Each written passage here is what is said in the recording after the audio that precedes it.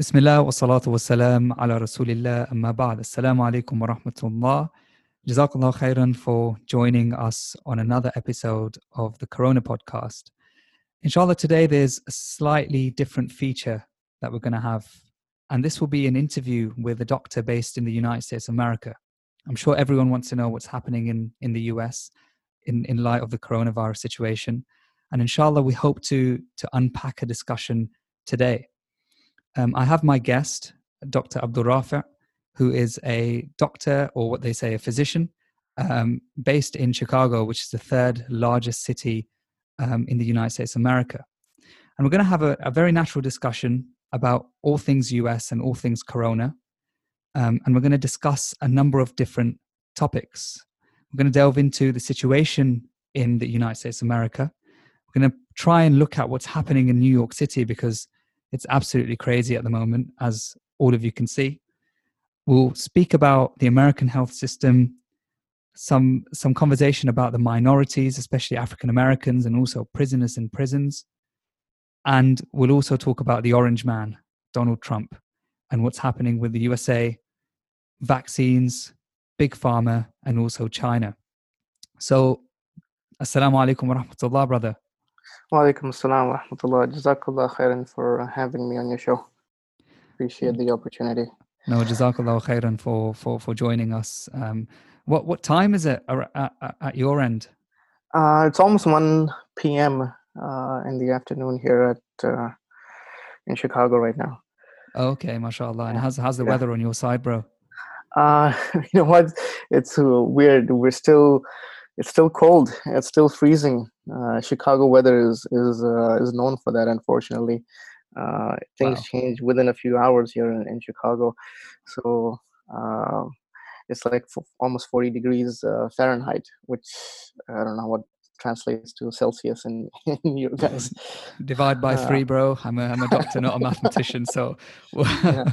I'm sure some of our viewers can probably calculate that quicker than us. But yeah, it's probably like around 4 degrees Celsius or something okay, like wow, that. that's code. Yeah. Subhanallah, that's code. Yeah. So it's middle of May and we're still have cold weather, but Wow. that's just Chicago weather. I think I appreciate it, bro, because we've had 28 degrees of sunshine yesterday, and we're down at 7 degrees today. So it's Okay. We've had the same level of variation. The few weeks of sunshine you get in the UK. Few weeks, brother Abdur Rafay, you're being very generous. Very generous. But inshallah, I'm sure we'll keep optimistic, because sunshine brings optimism, alhamdulillah. And so inshallah we'll get into the crux of it. It'll be very helpful and very insightful to know what you've been up to as a doctor, and how things have changed for you, whether it be as a physician or even in terms of life during the whole Corona situation in the US. Yeah. Alhamdulillah, with everything there's always a benefit that comes for a Muslim. Personally, I think this crisis, this pandemic, has given a bit of a refocus into the power of Allah Subhanahu wa Taala, and just the idea that it's just a little virus can affect humanity in such a scale. It brings you back to your own mortality. So I think those discussions have become more prominent in the minds of people, especially within my household and within my sphere of influence or discussions that I've had. But in terms of professionally, just because of my specialty, it has been slow, believe it or not, just because certain sectors of population, certain physicians, their busy lifestyles have changed because of the lockdown. Let's say in the United States, that's happening in Chicago area, not being able to see as many patients because they're not necessarily within the regular stuff that you typically see is not coming through. Most of the physicians are trying to focus on dealing with the virus, dealing with COVID infections and so forth. So alhamdulillah, I mean, I've been able to spend a little bit more time with the kids, with family, and so forth. Alhamdulillah. I think it's Yeah. you echo the thinking amongst most people here. To be honest, Mm. it's been a very reflective phase. I think Yeah. for everyone. I call it a bit like the Ramadan for the world. You know, Yeah. Yeah, I mean, alhamdulillah, this Ramadan, I think, at least for the past 17 days that have gone by, I think we're one of the best Ramadans I've had, to be honest with you, just because of the amount of reconnection with the Quran, the amount of time that's spent with the family, because, obviously the massages are closed here. We don't even have Jimmah and so forth. So we're forced into self-reflection. We're forced into this sort of um, self-isolation, and now we have the Quran that has become the source for your spirituality, and all of the parties and all of the iftars are all gone. uh, so it's about reflect. Yeah, yeah. So it's all about reflecting on the Deen, and refocusing ourselves to you know um, refocusing ourselves towards Allah Subhanahu wa Taala. no, absolutely. Alhamdulillah. It's been a nice Ramadan for me as well. I mean, whilst the parties and the iftars have all gone away, alhamdulillah, my missus has been making a wide array of dishes. So my tummy That's is good, certainly mashallah. very, very happy. Alhamdulillah. Not sure what my arteries are doing at the moment, though, unfortunately. Alhamdulillah. Alhamdulillah. So, Dr. Abdur Rafay, tell us about, if you can perhaps tell us about the situation in the USA. It looks like it's just exponentially gone from 0 to 100. Just and for us in the UK, we've been really following it. So it'd be great to get your insight. Right. Um, um, I think most of the world probably just knows that the New York City area has been the epicenter of this, and it has spread across almost 50 states. With infection rates varying from different states to states, but generally the New York City area, or the major city areas, have been the worst affected, especially the major cities like Chicago or LA, and what we call the tri-state area, which includes New York, New Jersey, and Connecticut, because that's basically, it's a small area comparatively, but it's all interconnected, so it's just called the tri-state area. But there's a huge population in that region. There have the response initially from the government was a bit slow compared to other regions of the world.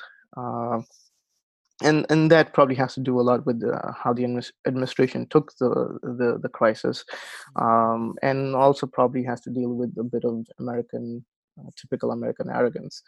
Uh, because we're American, nothing hurts us, kind of situation.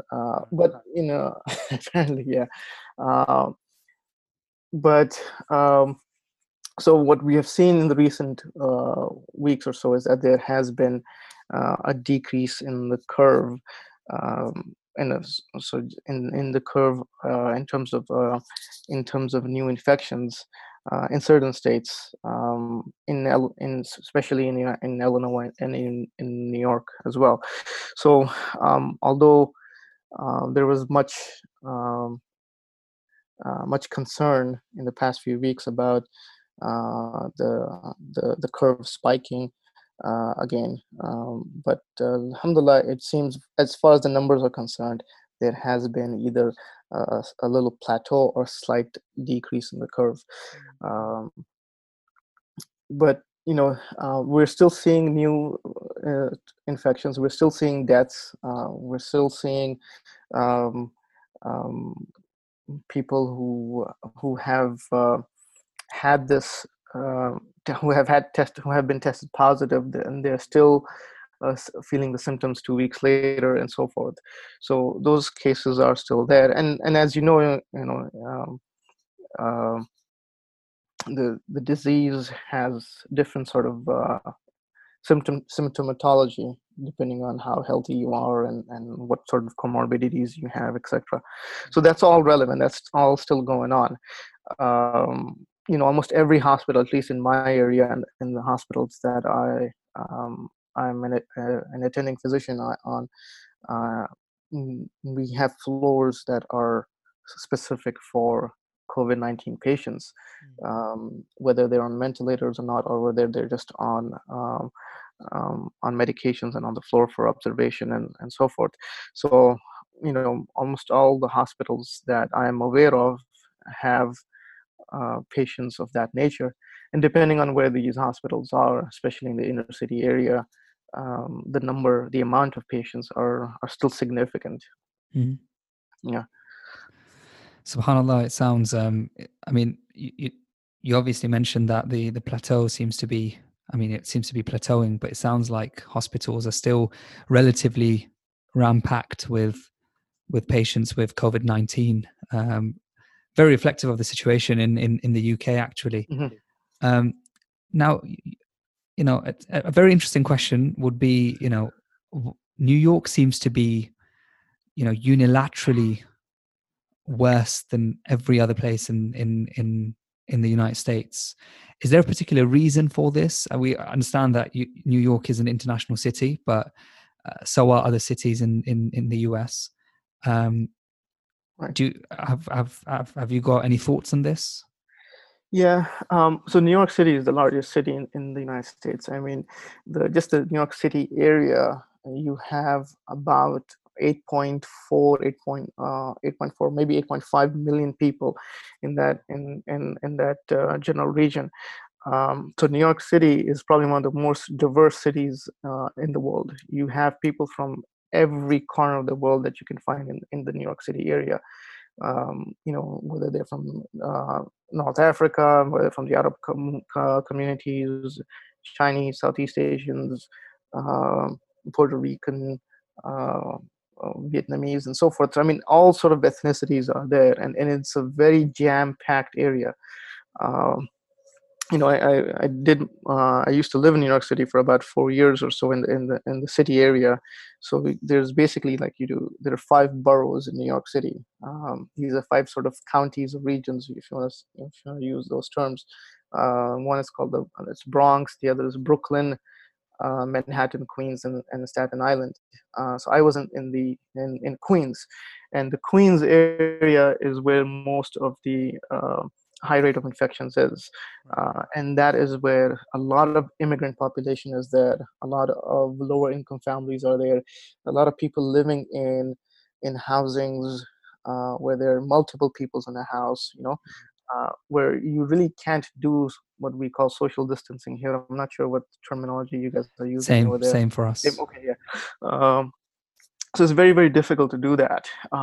And one, just for example, the area that I used to live in, and that's one of the hospitals that has been hit quite hard. It's a level 1 trauma center over there, and that just on a normal day, the ER or the emergency department would be jam packed, where people would be aligned in the hallways and stuff like that because of the amount of population. That's just a normal day. But with this, the whole hospital has been overtaken by COVID patients and COVID infections and so forth. So I think the main issue is the amount of people that are there, the amount of the concentration of people, rather, right? Because it's a small area, but there's a huge concentration of people. So there is an exponential spread of a disease just because of that. Lower income families, a lot of comorbidities. There are a lot of ethnic populations that don't have good healthcare or don't have good health in general. So there's a lot of Chinese population as well.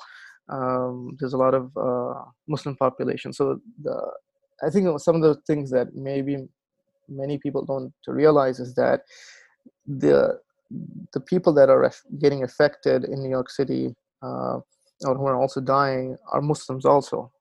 Because that area Queens area, for example, is highly concentrated with Muslims. A lot of people from Bangladesh and India, Pakistan, and so forth. So I think those are the main factors that has actually caused such a significant amount of cases in the New York City area. Well, subhanallah. And because I remember actually looking at a video a few weeks ago that was sent, was actually distributed all around Facebook. But it was of someone that was a very trusted member of the community. That there were so many different, dead bodies essentially in body bags of Muslim patients in, I think it was actually the Queens area within New York City, and that naturally leaves a massive impact on anyone who was watching it. I think a few weeks ago there was a GoFundMe campaign just to help the funeral homes, the Muslim funeral homes, to get those freezer trucks and help with the amount of patients that they had to do the janaza for and all of that stuff. Alhamdulillah, I think the Muslim community did respond well to such campaigns to get as much help as needed. But I think they're still getting quite affected, trying to keep up pace with the amount of deaths that they have to deal with. Oh, subhanallah. May Allah subhanahu wa ta'ala count those who have passed away from the shuhada, inshallah. Now, you mentioned that, for example, you gave Queens, where there's normally so many patients, and now that's doubled or even trebled in light of the corona issue. How have doctors, generally speaking, and even nurses and the healthcare system within the US coped? Has it managed to cope well with it, or is it struggling? So I think this has been a big question. This has been the big concern for a lot of whether it's the government policies or whether it's individuals or even the healthcare staff, is that we all know the American healthcare system is to put it lightly, bad. But it's a failed healthcare system in reality.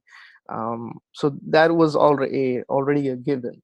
Now I think for the most part, most physicians and nurses and people who are dealing with this crisis, they're trying to make the best. They're trying to do the best they can with whatever availability they have. Trying to treat the patients first and foremost,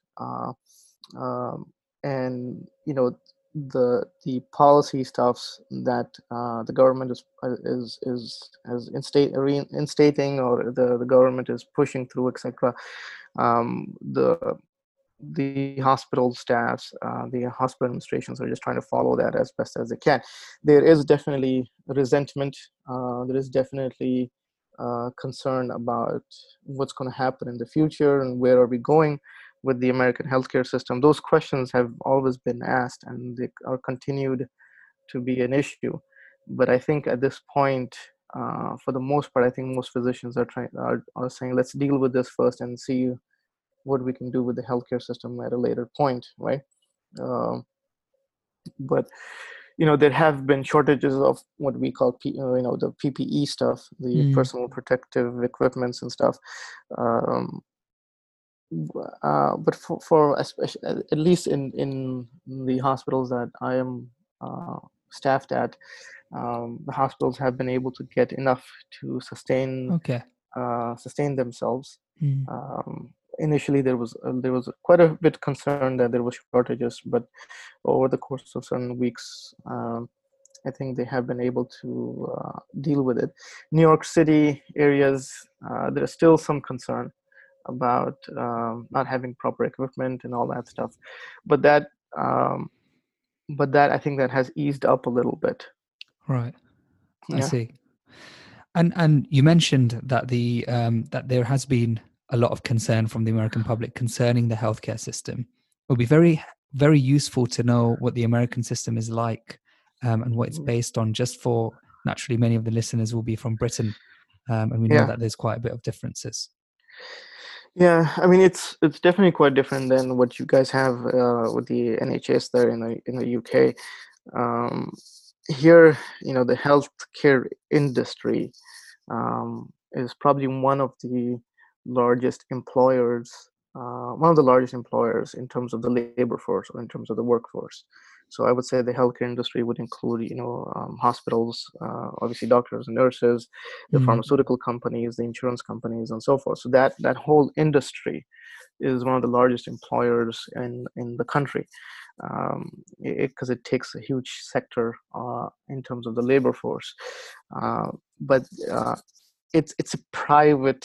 It's a private industry, so it's a for-profit industry. Um, it's dominated by insurance companies. Um, mm, so just to kind of break down of what typically people have in terms of insurances, either they have basically they have either health insurance that is supplied by their companies. So you right. have to pay a certain premium on a monthly basis to get that insurance, and that has its own problems where you spend. Depends on what premiums you give, what how many children you have, and all that stuff. So that's a whole complicated thing that happens with that. Yeah. But in general, the employers provide you with health insurance for which you actually pay for, Right. and then the employer also covers a certain part of that bill. But you have your own premiums. You have to meet certain deductibles, so that you have also out of pocket costs, apart from the premiums that you pay on a monthly basis. Then you have insurance where people themselves who are, let's say, self-employed, they buy health insurance from these in different insurance companies for themselves, and they utilize that to get Mm, medical care. And then finally, there is something called Medicare and Medicaid. That is a government supplied insurance. So Medicare and Medicaid is for basically retirees, people who are above the age of 65, and or somebody who has disabilities and they're unable to work. So that's where the uh, uh, government pays for the medical bills and so forth. So right. that's the general breakup. I Mm. mean, we can go into details a little bit more if you like, but that's essentially the general breakup. So either you have private insurance or you have government Mm. insurance called Medicare and Medicaid, but that's only for the elderly 65 and above, or people who have certain sort of disabilities that does not allow them to work. So, so from what I understand, unless you're elderly as an example, or have a certain type of disability, or you work for a company that is willing to pay for your insurance in its entirety, unless you're in one of those two camps, you have to contribute towards your healthcare financially in some way, shape, or form if something happens to you. You have to contribute regardless of any of these insurance plans. So you can have insurance, let's say a private insurance that's supplied through your employer. You pay the monthly premiums. You get sick, you get hospitalized. Yeah. The insurance is not going to pay 100% of it. The Okay. insurance will say, we're going to pay a certain amount because this is what you owe. So they'll say, we'll pay 80%, you pay the 20%. Or they'll say, you know what, um, there you have a deductible, meaning that you have to meet a certain minimum of expenses. After you meet those minimum of expenses, then we will cover the rest of your medical care. Right. So you know, there was a big hoopla about Obamacare and stuff like that happened during his administration, where uh, they wanted insurance for majority of the population. Um, but even that has not really worked out well, because you can buy this insurance, but if your premiums are low, then that means your deductibles, that means what you would owe to the insurance companies if you get sick, are much higher, and many of the people are unable to meet that. So you're still paying out of pocket, or still you get into debt because you cannot afford it. So the healthcare industry is basically geared towards making as much profit as it can at the expense of people's health. In reality, it's a very brutal system. It's uh, you know the value of your disease is basically based on is how much profit the middlemen, the insurance companies, can make out of it. Absolutely. So if we were to take a scenario, for example, what would someone who from a minority group within the United States of America, very low income, um, struggling Yeah. to make ends meet, and they subsequently, and they may be the sole provider for their entire family, and they happen to get coronavirus and become quite unwell with it. To pay a premium like this, Yeah. is what do they do? Is there any sense of safety netting for them, or is this where the debate is? Well, one of the things that many of the minority populations were concerned about is that who's going to pay for this, right? If you get infected, if you have to be hospitalized, etc. I mean, that has always been a question in the minds of a lot of minority patients: is that who's going to pay for my medical expenses if I get sick?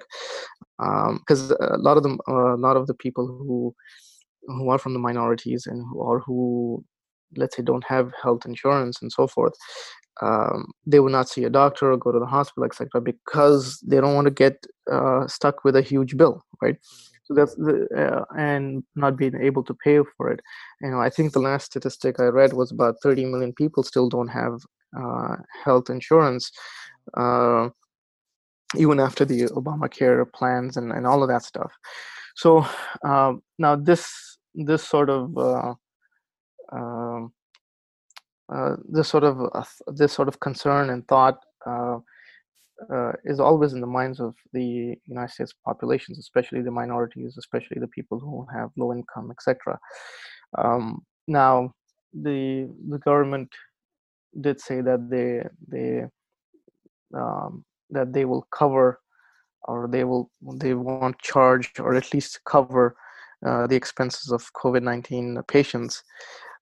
But Allahu Alam, I don't know how significant how true that is, to be honest with you. Um, because uh, they did send in some funding, and this was after the stimulus package, where the hospitals would get some money if they have COVID patients from the government, so that they will be able to treat them, and so that they will be able to cover their expenses and stuff like that. So a certain policy has been put in place, but Allahu Alam how this will pan out, right? Because we don't know what's going to happen at the end of the road, if these patients will still get those huge amounts of bills and so forth. I mean, just a hospital visit, just stepping into the emergency room is a big expense. Think about ending up in ICU on a ventilator, etc. That's millions of dollars, really. Yeah, it's not cheap here. It's just a significant amount of money.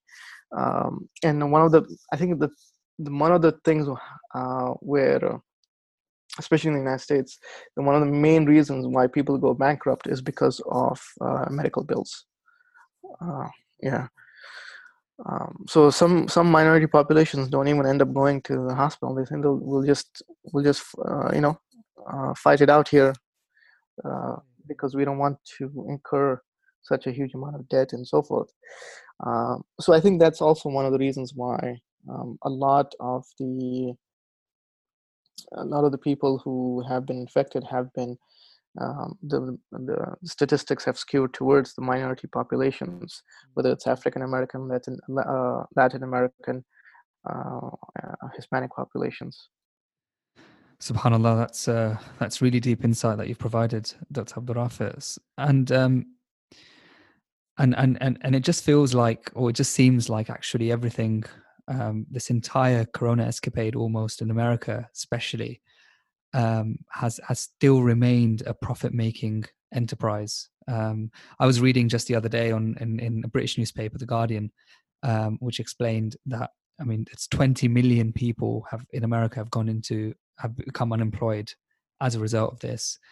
And the stimulus package, which promised to give some form of rebate to those who have been made unemployed, um, hasn't even come close in any sense to what they were on before. Yeah, the stats are actually much higher. And so since, I mean, it's been, so we have been under lockdown, these stay-at-home restrictions for almost 2 months now. So the 2 month unemployment rate, the unemployment rate totally has come to um, 33 million. 33 million. That's um, 33 million. The 20 million stat that you just said was just in April. It's That's more just than half the UK population. yeah. So you have a total of 33 million um, people that are currently unemployed. So that's about 20% of the labor force or the workforce. I think you guys use the term workforce over there. So that's 20% of the labor force. Um, and this has been the highest, even this is more than the Great Depression in the 1930s. So it's been a huge amount of people that have become unemployed. The stimulus package really doesn't do much for the individual, because I think everybody got $1,200 per person who needed it, obviously based on their incomes, etc. That's not enough to pay most people's rents. It's not enough to pay for if you include rent and just your utilities bills and stuff like that. Sometimes for some people that's not enough. Majority of the United States population lives hand to mouth, meaning that they live paycheck to paycheck, literally. So most of the population, majority of the population, do not have savings, and if they do, those savings run out within about 3 to 4 weeks. So by the next month, you're done. So people who have been furloughed, who have lost their jobs, these 33 million people are in a state of crisis, really. And the unemployment rate, I think they were saying that it might still go up in the next few weeks. And that's why there has been a significant push in certain states to reopen the economies, because of some of the pressure that they are getting from the people themselves. That has some political aspects to it also.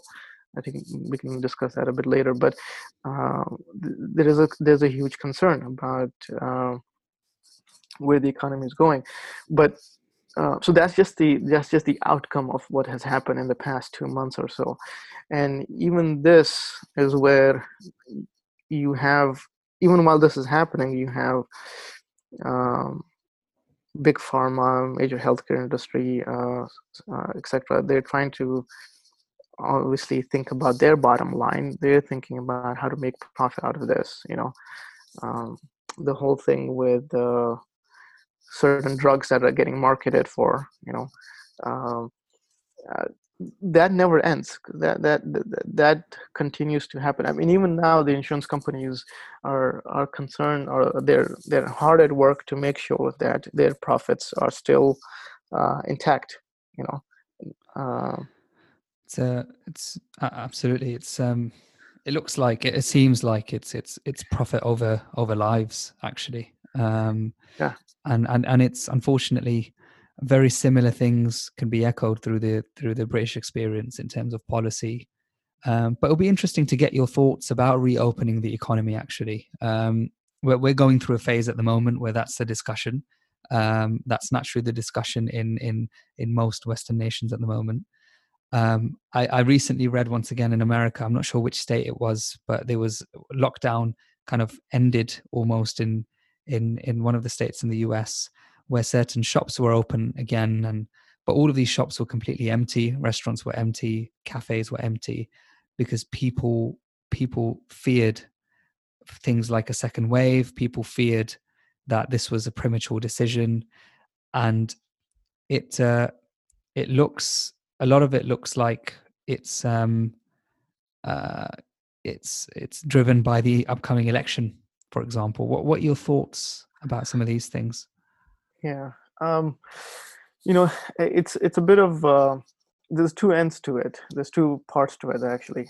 Um, there is definitely pressure uh, from within the government and outside and within the population as well to reopen the economies. So the question is always, and especially it's because it's a cost benefit sort of a discussion really, because if you open it too soon, then the concern is, okay, are we are we putting ourselves at risk to a second wave of of infection rates, because now people will stop their social distancing, and all of a sudden now within a couple of weeks of reopening the economy, because of intermingling of the citizens, you end up having an increase in new cases. So that's one aspect. The other is, you know what, we cannot continue to be under lockdown. It is not good for the economy. It is not good for people, and so forth. Uh, so this is something that's a bit of a debate. Now, added to this is the political theater that is being played in certain states, where some of the people are coming, especially like for example in Michigan and Ohio and other states, where people have come out and protested in front of the government building, saying that we need to go back to work. We uh, we don't want to be under lockdown anymore. It is hurting us.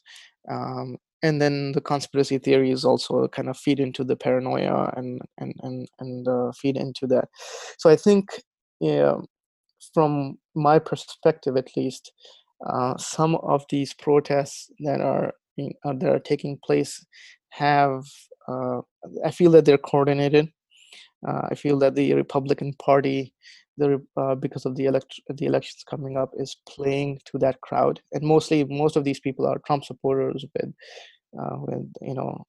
firearms at their waist sides and waving the American flag and asking for freedom from the government's oppression and so forth. So I think there is a bit of political theater that's being played out. Uh, and then because most of them are either Trump supporters, and they're basically echoing that. And unfortunately, you see the mixed messaging from the government itself. At one point, Trump he'll side with the protesters and saying, "Oh yeah, oh, they have the right to protest. They have the right to ask for uh, the economy to be reopened. So the governors are under pressure." Mm. Um, and on the other hand, he will turn around and say, "You know what, we're not ready yet," and so forth. So, I think this is yet another example of how um, government policy in this crisis has been all over the place. Um, there hasn't been a cohesive policy in terms of addressing this issue from the beginning, from the outset. This was just all. We'll just deal with it as it comes along. Um, and I think, Dr. Fauci and the other people who are part of the advisory committee, to be honest, I think they're probably just doing their best they can to manage the big orange man. But like I said, I mean, there are people who want to take benefit out of what's happening, whether it's for political gain or whether it's for financial gain. Uh, this is capitalism 101. Absolutely. Yeah. It's capitalism at its purest, isn't it? It's Correct. I think even in naturally throughout the Western Hemisphere, really, there's been very little preparation for coronavirus, despite it being known to them for many months prior to when it arrived on Hmm. their shores. And it looks like you've given through some of the examples you have, policy isn't necessarily driven with the interests of the people at heart. It's been driven through a mixture of political interests as well as economic interests. But I Yeah. want to, Let me yeah, put one point in. Sorry to cut you off. I mean, no problems. uh, even when I think when the United States was basically forced into this lockdown situation, you know, because of this exponential spread in New York and how it was affecting, and it didn't want to do any of these, for example, testing and testing people who are coming in from outside, at the airports and stuff and so on. United States did not do that at all, and the main question had always been, what about the economy?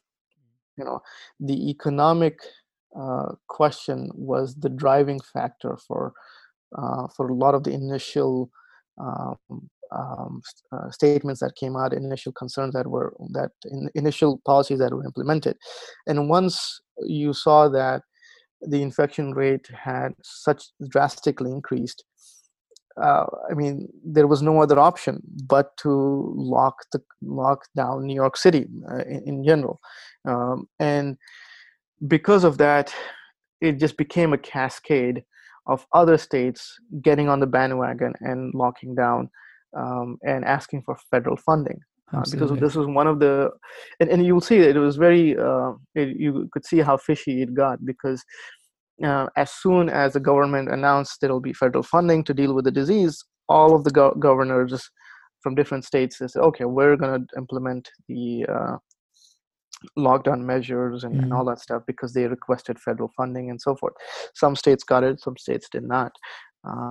But the factor that basically drove much of the policy was initially financial, right? And you could see that, and especially at the beginning of March, as soon as it started to hit the financial markets, then people's attentions were diverted toward, oh, what, this is a healthcare crisis. We need to figure this out, and we need to figure this out quickly. And I think by the time it was already too late, the Fed had to inject initially $1.5 trillion into to shore up the stock market, and then the whole stimulus packages came along and so forth. Absolutely.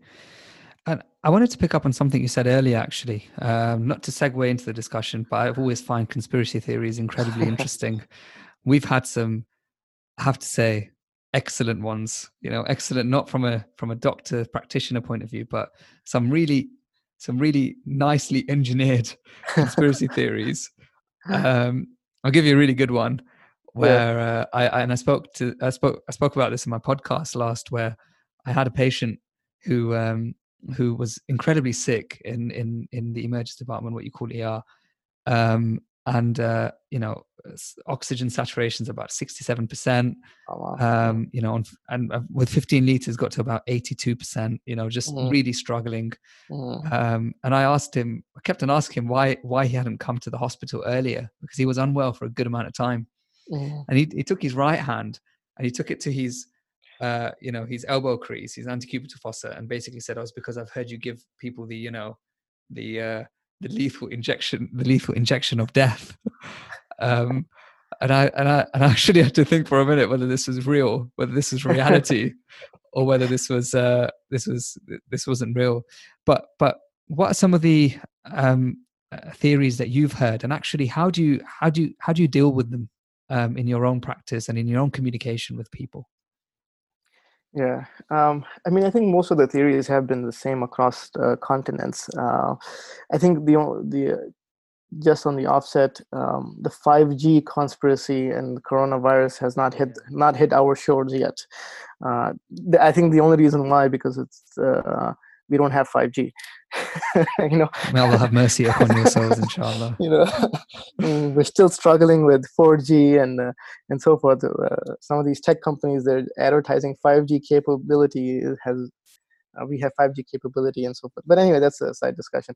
But um, um, but yeah, I mean, there's so many conspiracy theories, and especially in the Muslim community. Obviously, there's conspiracy theories across different communities as well, and just because of our Muslim community, also everybody has this sort of WhatsApp messages, and some aunties and uncles forwarding you these videos from this doctor, that doctor, or this person, and the new one has been the Plandemic. I don't know if you've Yes, seen that one. the documentary. Documentary. That's been Plandemic. Yeah. Yeah, that's everywhere now. Yeah, that's everywhere, right? Yeah. So, I think what I did specifically was that a few months actually when this crisis started, and when we started to see a lot of these conspiracy theories, we did a similar um, podcast or Facebook Live event, Mm. and I had several physicians come on and actually give a breakdown of the disease, uh, so that and it was more focused towards our Muslim community, so that they know what's what, if the disease is real and so forth, etc. So efforts like this, at least on my part, and some of the other physicians that deal with people, that is definitely needed to fight off some of these conspiracy theories. Um, but I think it's gonna continue on.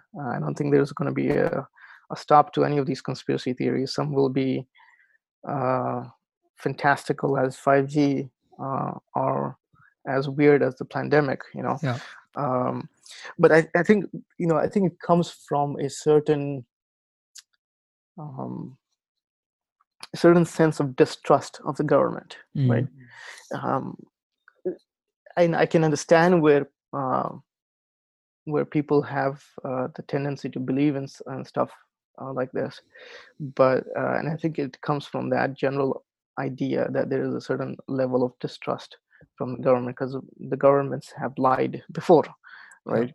They've lied multiple times to get into wars, to implement draconian laws and so forth. So it's coming from that perspective, uh, but I think there has to be some sort of a healthy critique, healthy skepticism. um, you know I think, from if you talk to the physicians who are dealing with this, they'll say, look, this is a this is a this is a disease. And if you talk to biologists or virologists who study cell structure and all of that stuff, they'll tell you this can't be man-made, Yes. right? And this can't be engineered in such a manner that um, is jumping from patient to patient and all of that stuff, and it has such a massive spread and so forth. These viruses do occur naturally, and so forth. Um, so, I think it's part of our duty, I think, just to dispel some of these conspiracy theories Mm.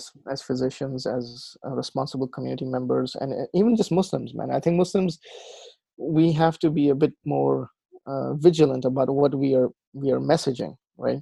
I think many Muslims just forward these videos, etc., without their due diligence, and it creates an unnecessary panic. It creates unnecessary information. We're not supposed to spread lies and misinformation as a Muslims anyway. Um, but I think they'll continue to keep coming and growing. And then one of the guys, I think his name is Rashid Butter. Right. Rashid, yeah, he's an American physician. He also got quite a bit of play, especially in the Muslim community, just because he has a Muslim name, Rashid. Um, but his story has changed over the course of the. Initially, I think he denied the virus existed. This was all a hoax and all that stuff. Now he's saying it's been patented. There's a patent on it from the Bill and Melinda Gates Foundation, and so forth. The thing with these things is that there always is some factor of truth in them. Mm. um, but there's a huge amount of jumps people that they make. Absolutely. That's the issue. um, But you're saying in origin, it's as a result of an underlying distrust. Because I mean, I'm sure we appreciate the anxiety that people have. It's you're right. killing people. It's naturally going to have, subhanAllah, a massive impact on people's psychological health and how afraid they are. I mean, most of our admissions, or a lot of them, not admissions, but those people who come to uh, the emergency department, as an example, are people who are actually well, but are just very, very anxious about the disease. Hmm. But then I guess Yeah, conspiracy in of itself arises from a distrust of the information that you're receiving in origin. So, correct. people are inquisitive and they want to try and find out what the actual reality of a situation is. True. And especially here in the United States, I mean, for the past 4 years or so, almost 4 years, there has been this, because of Trump and his musings, about the media lies, the media this, don't trust the media, Yeah. don't trust the mainstream media, etc. So that he has created a good sort of environment for such things to spread. Absolutely. And I mean, and excuse me, and that's the case with majority of the governments, whether they're in the West or in the East. Um, Governments are basically not trusted. Simple as that. But I think I want to add one part to this, is that the factor of financial gain by corporations, whether it's a conspiratorial sort of narrative or whether it's actually true, in reality is always true.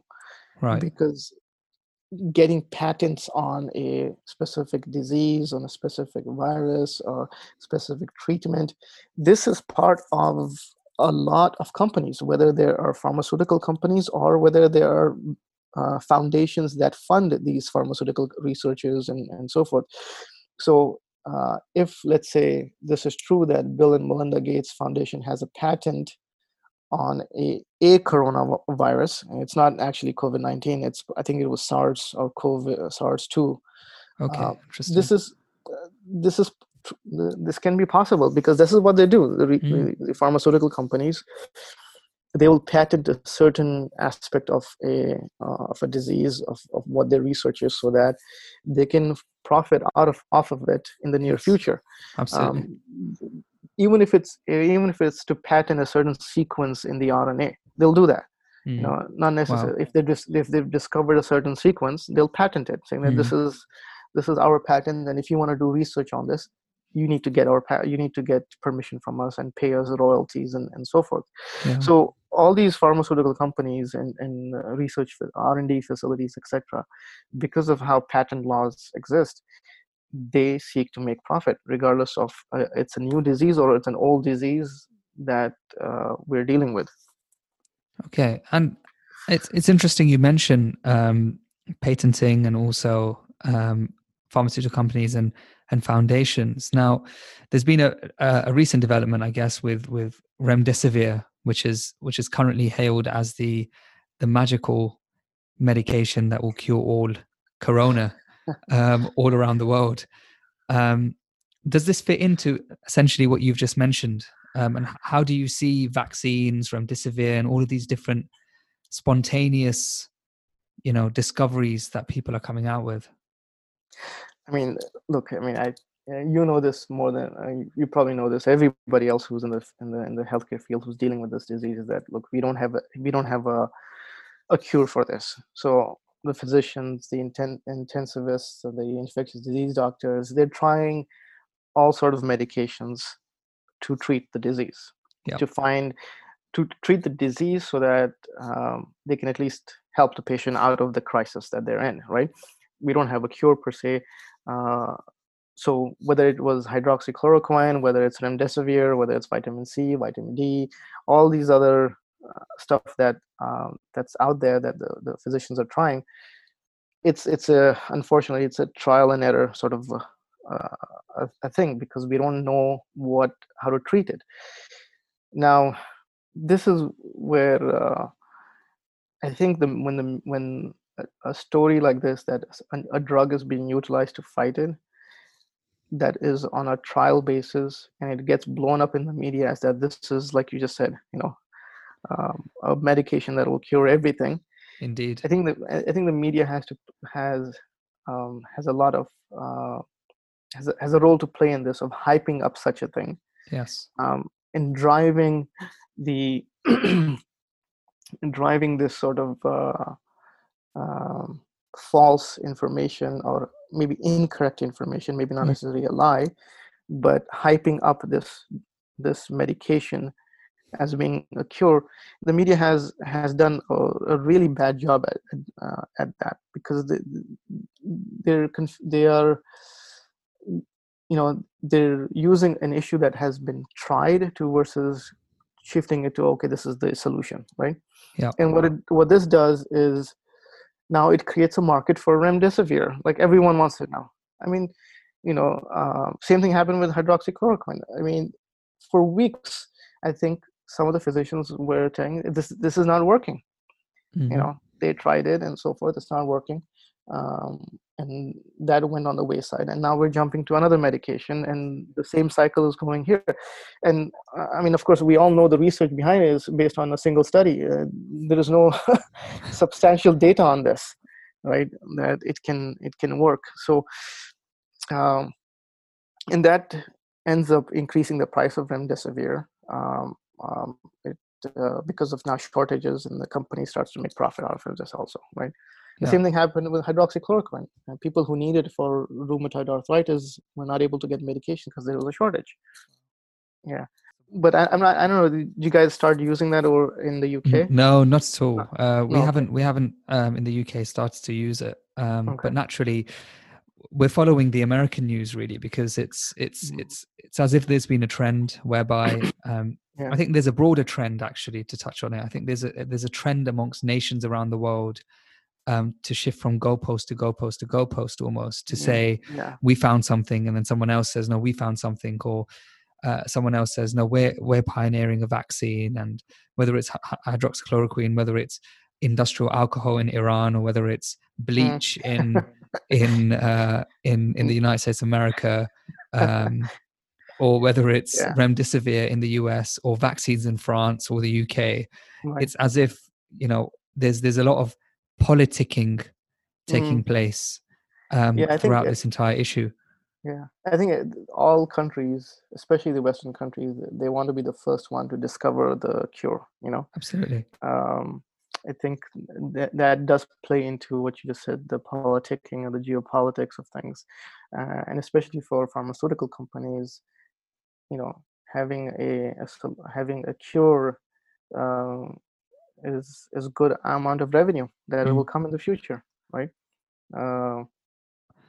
And I think and it's sad to say, but a lot of the driving factor is financial for obviously the pharmaceutical companies. I mean, I can go on like hours worth of rant on Big Pharma, but no, and it's true. I mean, I've been reading that. I think it's pronounced Gilead, which is the manufacturer. Yeah, the manufacturer of remdesivir is touted to be charging potentially about $4,000 per course of treatment per patient, which is absolutely ridiculous. But the stock started to go up after. Initially, it went down with a lot of the other companies, as it would naturally do, but it's gone through the roof. Yeah, and it's capitalists will call this positive competition, but when you look at it from a human point of view, it's dodgy treatment, it's unsubstantiated treatment, which can actually lead potentially to loss of life, a destruction of hope within human beings, as opposed to producing any positive effect at all. It's devastating, I think, as a situation. Yes, and I think you made very good points there. Yeah. And it's just another trend, more about the government body. I think the USA Food and Drug Administration, who said that remdesivir was fine to use, and then other countries have basically followed suit. Is there a relationship out of interest between government and the official advisory body for medication? Yeah, the FDA, the Food and Drug Administration, it's responsible for giving I think giving the license for certain medications to be on the market. Basically, it's a regulatory agency. Now, there has always been a bit of influence of big pharmaceutical companies and healthcare industry officials in the FDA, whether it's to push a certain trial drug into the next phase of clinical trials or to put it on the market, etc. There has always been that sort of influence that's there. Now they do say that okay, FDA is quite independent agency. It does not get influenced by drug companies uh, and these insurance companies, etc. But the data over the past few decades has shown otherwise. Right. There's always some sort of an influence there. Um, Now, I think the FDA in the recent months and in the weeks, it has loosened up its regulatory processes to push uh, drugs forward or to allow for more testing. So, for example, the testing kits to test for COVID-19. Uh, Now there's like 150 test kits out there Okay. because all these all these companies are creating their own kit, all right, with the swabs and the reagents, etc. Not not all of them are FDA approved, right? Absolutely. So their sensitivity and specificity is not always accurate, right?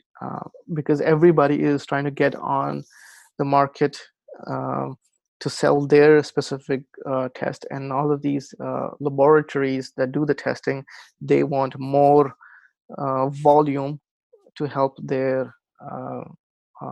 finances. So at the end of the day, everything just kind of revolves around the mighty dollar, really. Yes, no, Jazakallah khairan. Yeah. I want to move to another controversial issue. Controversial from an international politics point of view, and I'm quite interested to get your opinion on it. China. There has been a lot of stick from the United States of America towards China, where Trump, for example, said it was a Chinese virus.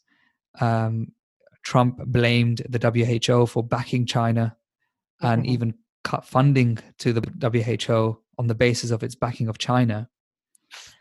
Where do you see, or why is, number one, why is there so much blame unilaterally put on from the USA towards China when other nations haven't actually levied as much blame to China as the USA has? And maybe we can unpack this a little bit Mhm. in the remaining time. So, to start off with, calling it a Chinese virus, um, you know, I don't want to kind of delve in too much into about the terminology, but because the thing is, we've called other diseases that start from a certain part of the world from where it started, like the Spanish flu. We call it the Spanish flu because it started in Spain, Yeah, right? Or Ebola from the Ebola River and all that stuff. So, naming diseases from where it started is not something unusual. We've absolutely. done that. Scientists have done that from uh, forever, right? We have, like, for example, Rocky Mountain spotty fever, which is from here in the United States. Never heard So of it, bro. yeah, it's okay. We don't have Rocky Mountains here. We just have nice hills. Yeah, yeah. You should come and visit sometime. Inshallah. There's more land here than what you guys have in the UK.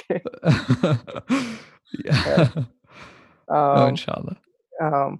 but yes, I mean, it's inherently it is not racist to call a certain disease from where it originates. But when Trump says it, there is a certain history behind that, because he's shown his distaste of ethnic minorities previously, right? Mhm.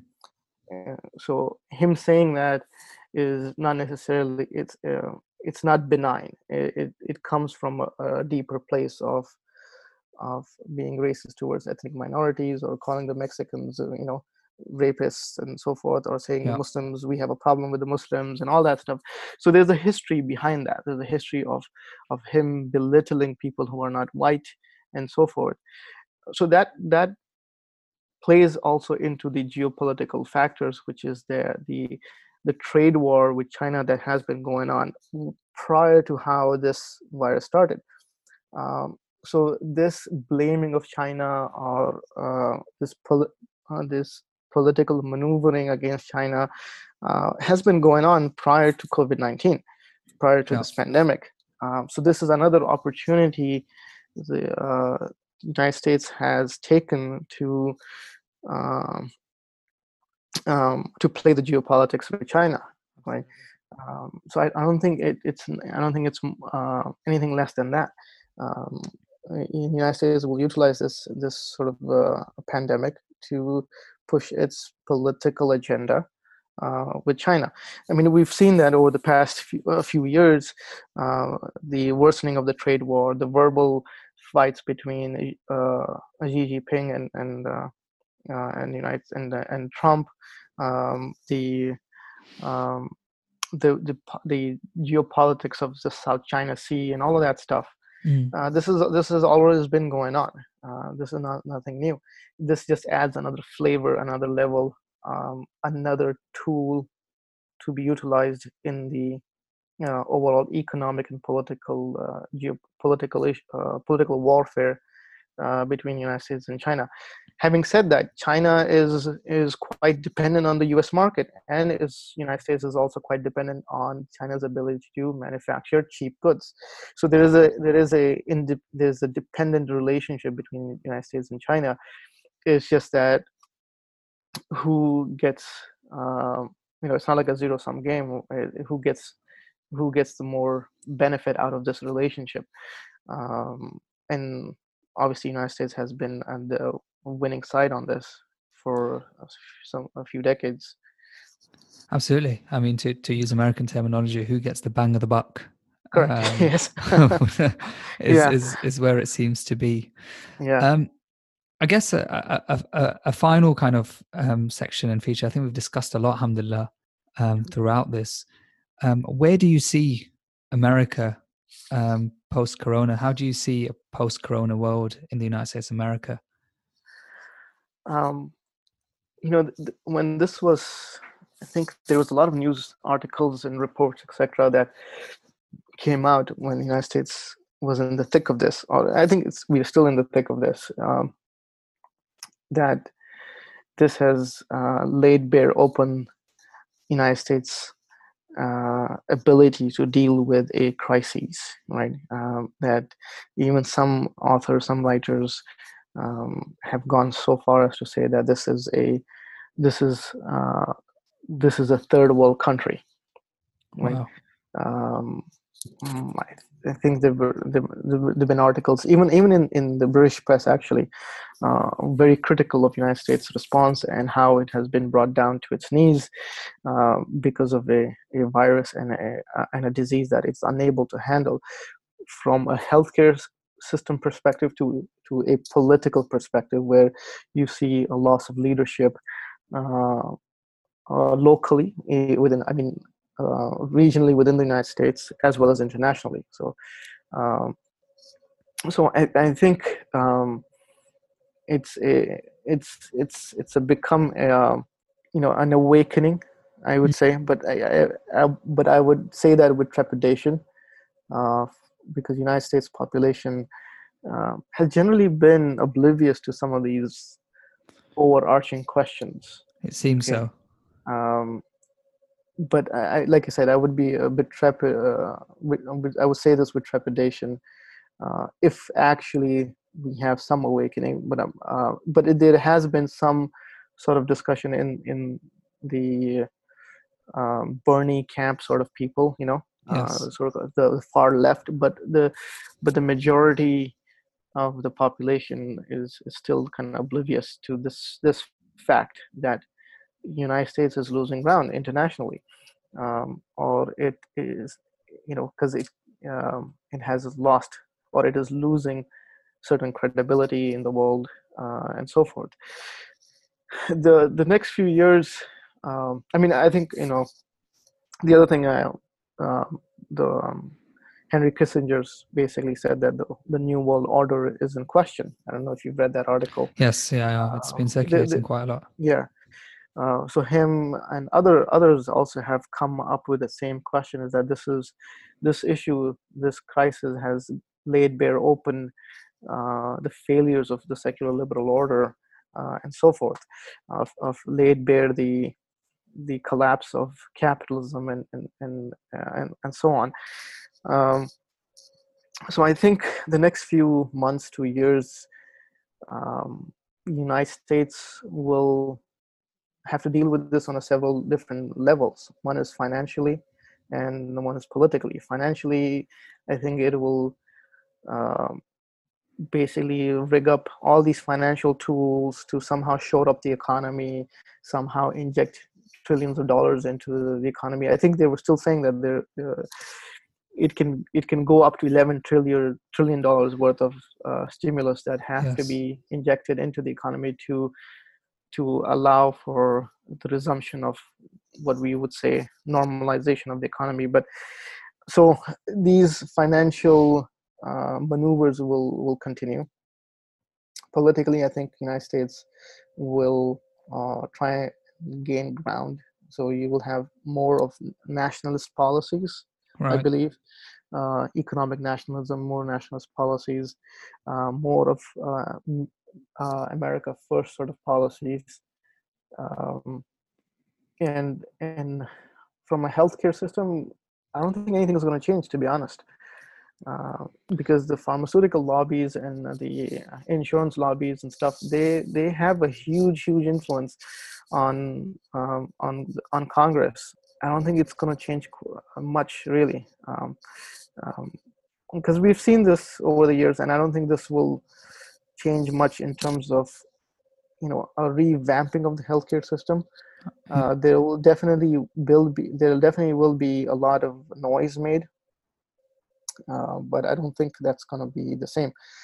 That's going to result in much, Because Uh, it's naturally in the interests of people running the country, or to keep things the way they are, to maintain the profits and to maintain kind of political leverage and power, um, which is a sad state of affairs. right. And I think in terms of the the people, um, it's going to be they're they're just trying to they'll just try it's just the run of the mill stuff now. It's just they'll try and make ends meet as best as they can. The middle class population will be squeezed out. You know, the poor will get poorer. The debt will get much higher. Yes. Um, we'll probably see a lot of inflation and so forth. So, it's going to be a struggle. I don't think we're going to get out of this anytime soon. I mean, initially, um, fighting the disease, and then the ramifications of this will probably last for years to come. And I Mm. think most of the political thinkers have said that this is going to go on for a number of years. Mm. We're basically looking at a depression at the scale of the last Great Depression, or maybe more, just because the real economy has been hit. And the more philosophical questions about what's the next step, what's the future of capitalism, and so forth. Um, I think if there's no alternative, it'll continue to kind of drag itself out of the mud, re-engineer financial and political policies, and try and continue life as it was. You know, I mean, Absolutely. I think it's weird when they talk about go back to normal. I mean, the normal was horrible, Yeah. but unfortunately, many people don't realize that. When you have, I'll give an example. I mean, I was watching a documentary that was just released by Michael Moore about the facade of the Green Revolution. Yes. You know, and people thought that the Green Revolution will change our way of life. It will, uh, you know, change our dependence on hydrocarbons and all of that stuff. But I think it's worth watching that documentary. But Right. it's it basically kind of blows all of that into a big bubble, and then this Mm. green revolution has just been corporatized. I mean, the corporations have just taken over this and made profit out of the green revolution. Yeah. You know. Anyhow, I mean went to a whole different tangent No, there. no, But no. I think the point. I think the idea is very clear, Doctor. Whereby you're saying, unfortunately, things that the situation will ultimately be managed somewhat, and unfortunately, will just revert back to its situation. It's what it was before, rather. yeah, And I think this is a point of reflection for us as Muslims, really, yeah, where we need to be, in a position where we're able to provide people with guidance during this time. hmm Alhamdulillah, in my hospital, we've had someone who's just become Muslim, oh, mashallah, yeah, based on you can't escape death during this time. You can't escape it generally, but society hmm tries to prove or tries to hide it as much as possible. But in this circumstance, there's no way of escaping it, and it makes people right, think. It makes people ponder. We had a really nice discussion, myself and yourself, on about yeah, ethnic minorities, African Americans, etc. People are suffering. The norm was scary, like you mentioned. But it's a reminder for us that we should be there to give people guidance, which ultimately comes from Allah subhanahu wa ta'ala. yeah, mashallah, yeah. I mean, Allah subhanahu wa ta'ala in Surah Al-Baqarah, but he says, Bismillah ar-Rahman ar-Rahim, وَكَذَلِكَ جَعَلْنَاكُمْ أُمَّةً وَسَطًا لِتَكُونُوا شُهَدَاءَ عَلَى النَّاسِ وَيَكُونَ الرَّسُولُ عَلَيْكُمْ شَهِيدًا, right? That we have made this ummah, this Muslim, this ummah, to be a witness over mankind, witness over people, a just nation over people, and then the Rasul Sallallahu Alaihi Wasallam is a witness over you. So I think the ayah gives us our calling, really, is that as Muslims, obviously we have this idea of life and death, about a risk, and about disease and health, that solid foundational idea of the aqidah that puts everything into perspective, about who is in control of all of these matters. That's something that I think uh, we have to offer the dunya. Nobody else can answer that as as um, as succinctly, as well as in a profound way, than the aqidah of Islam, Absolutely. right? And I think the other thing that we have to offer, which is the more of these bigger philosophical questions, of political questions, of economic questions, and of the way forward, is what system that do we as Muslims have to offer? Absolutely. We have a unique system from Allah subhanahu wa ta'ala that does not value human beings based on a dollar sign, right? Mm. We look at human beings as human beings, whether they're Muslim, non-Muslim. We don't look at disease as a source of revenue, and so on. I mean, we can, that's a whole, I think, different podcast, in terms of uh, what alternative political system, what alternative way of life, what alternative healthcare system that we can offer humanity. But I think, it, as the ayah says, we are to be witnesses over mankind, and take that as our calling, inshallah. Inshallah. And perhaps these are some subject matters that we can unpack in future episodes, inshallah. Inshallah, inshallah. Jazakallah khairan, Dr. Abdur وإياكم Rafay, وإياكم. for your time. Alhamdulillah, it's afternoon for you, whilst it's approaching iftar for us. Okay. Alhamdulillah. Really appreciate your time, inshallah. Jazakumullah khairan for having me. I appreciate you asking me to come on the show. And inshallah, I hope this is of some benefit to your audience, inshallah. Inshallah. Wa jazakallahu khairan. Assalamu alaikum wa rahmatullahi wa barakatuh. Wa alaikum assalam wa rahmatullah.